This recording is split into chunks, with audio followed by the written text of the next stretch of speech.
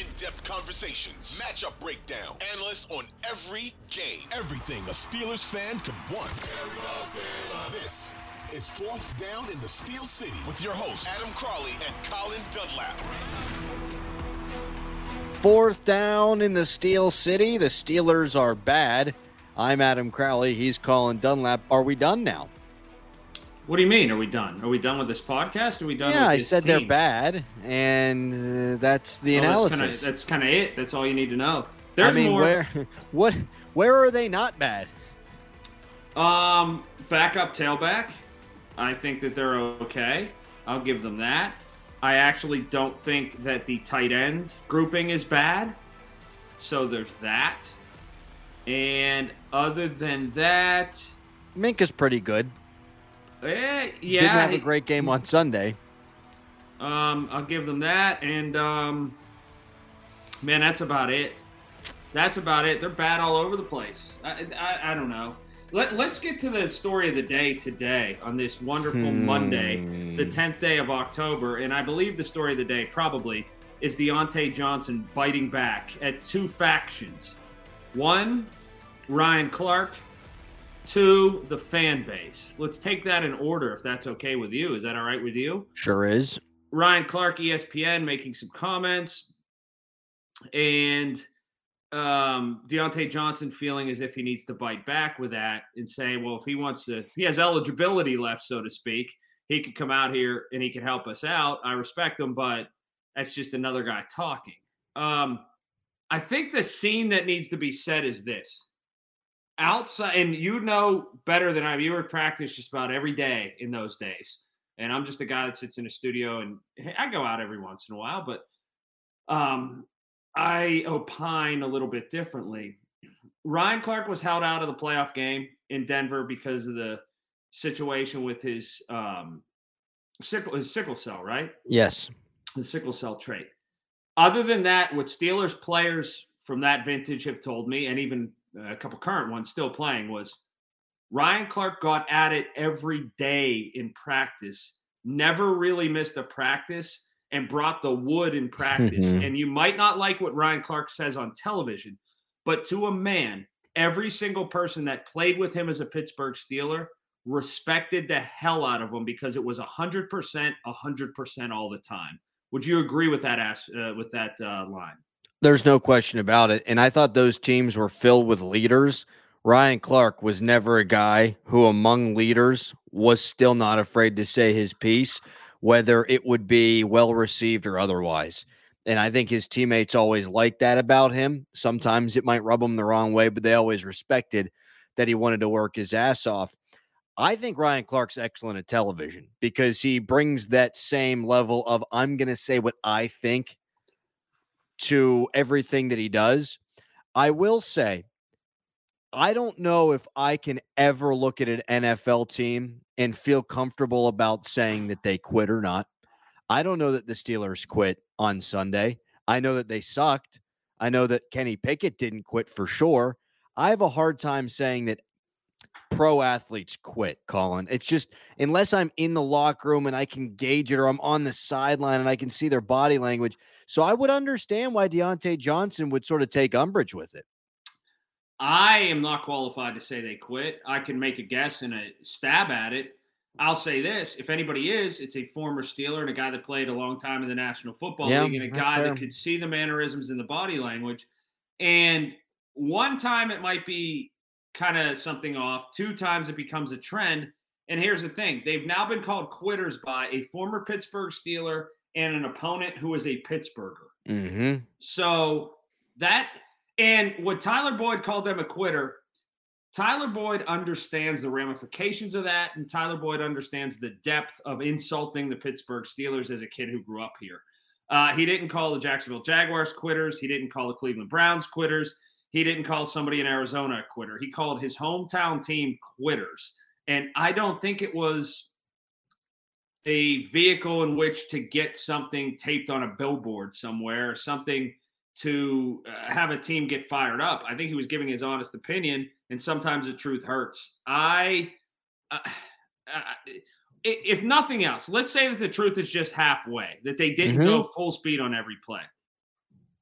I think it shows to people who aren't in that building every day that they're comfortable arriving at an opinion that this team is a million miles from where it was just a decade ago. Oh, no doubt. And that's what I can't wrap my head around. It's one thing to lose Ben Roethlisberger, your Hall of Fame franchise quarterback, and take a step back while you're trying to figure out who you are. Right. It's another thing to get thoroughly embarrassed. And it's not like they weren't getting embarrassed last year either. And they've been getting embarrassed at home in the playoffs against Jacksonville, against Cleveland without their damn head coach. Then last year, you play Kansas City twice, you lose by a million both times. You play Cincinnati twice, you lose by a combined about a million as well. They played good teams last year and got their doors blown off. They've played one truly elite team this year, and it was not competitive from the third play of the game on. Whether they quit or whether they're just not good enough, I'll tell you what, it's not good enough. It can't be accepted for the Pittsburgh Steelers to become a laughingstock.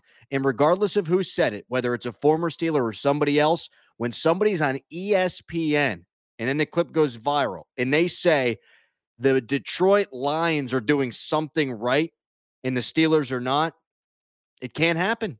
I'll tell you what, happen. I can't wrap my head around. That's very well said by you. What I can't wrap my head around is a dumbing down of goals by Steeler Nation.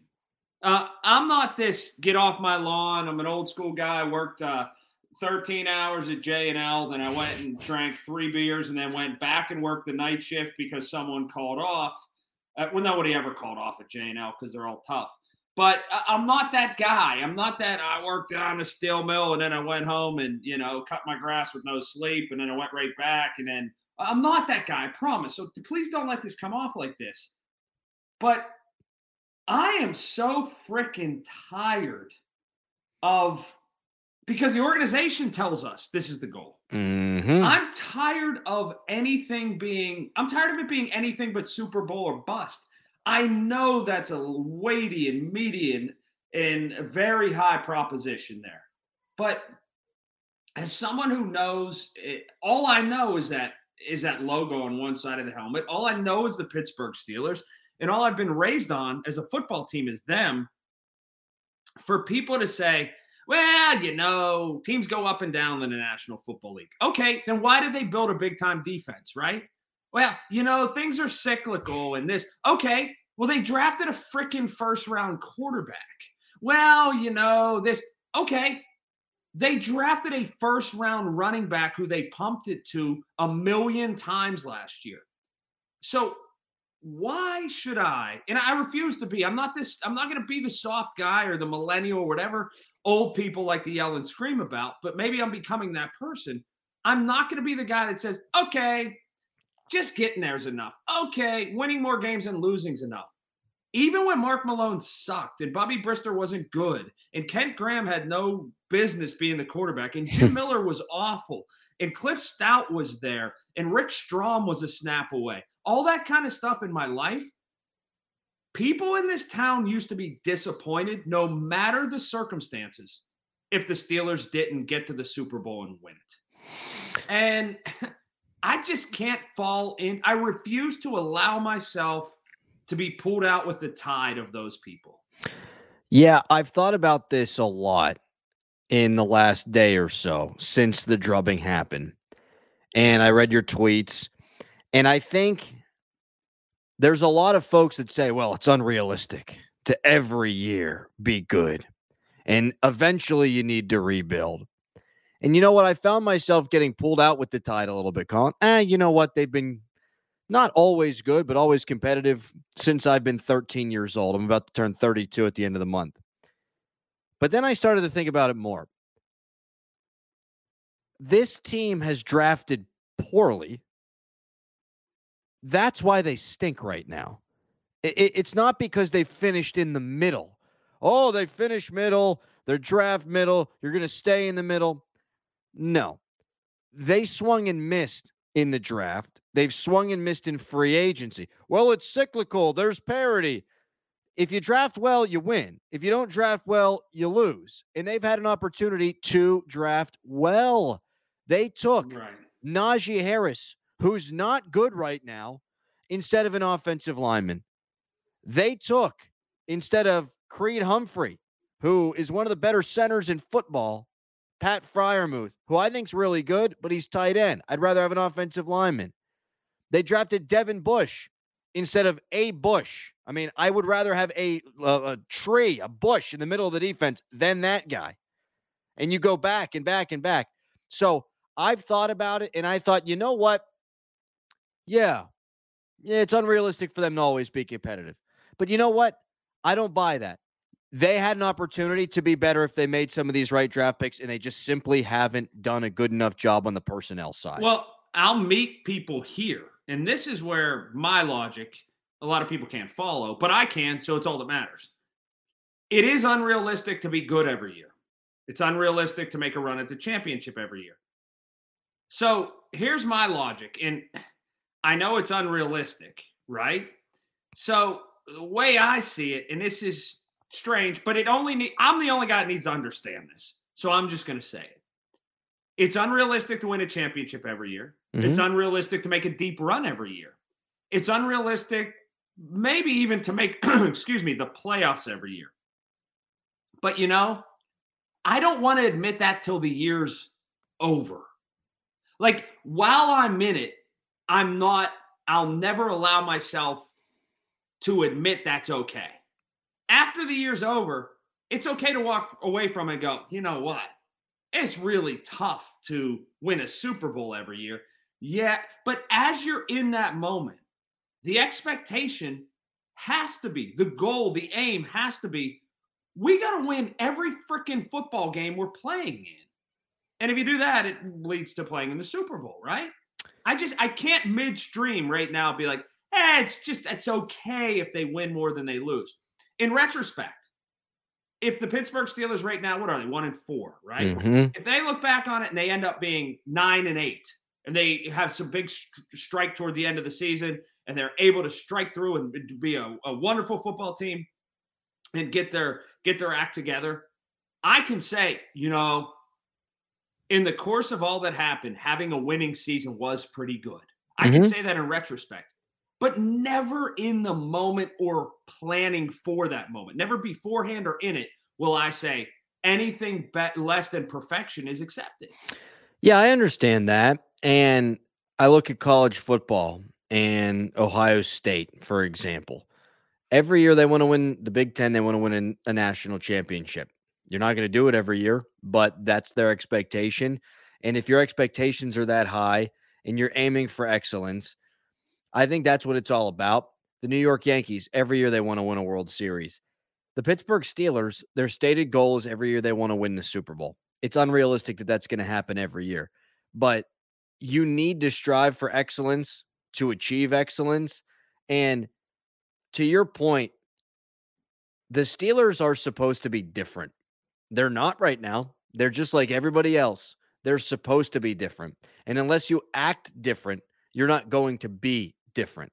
So I suppose my question now is, if they don't get their act together this year, how long are they going to be down? They can't be down for long. And you do not have to be down for long in the NFL. Let's say they stink this year, and that's what they're trending right now. 17 of the last 19 years, a team has gone from worst place in a division to first place in the division. You don't have to be down for long. So if they are bad this year, and I mean bad, let's say they go 4-13, something like that. They sure as hell, Colin, they better have the expectation that next year they can make the playoffs again. Can I answer that after we take a quick break here? You sly dog.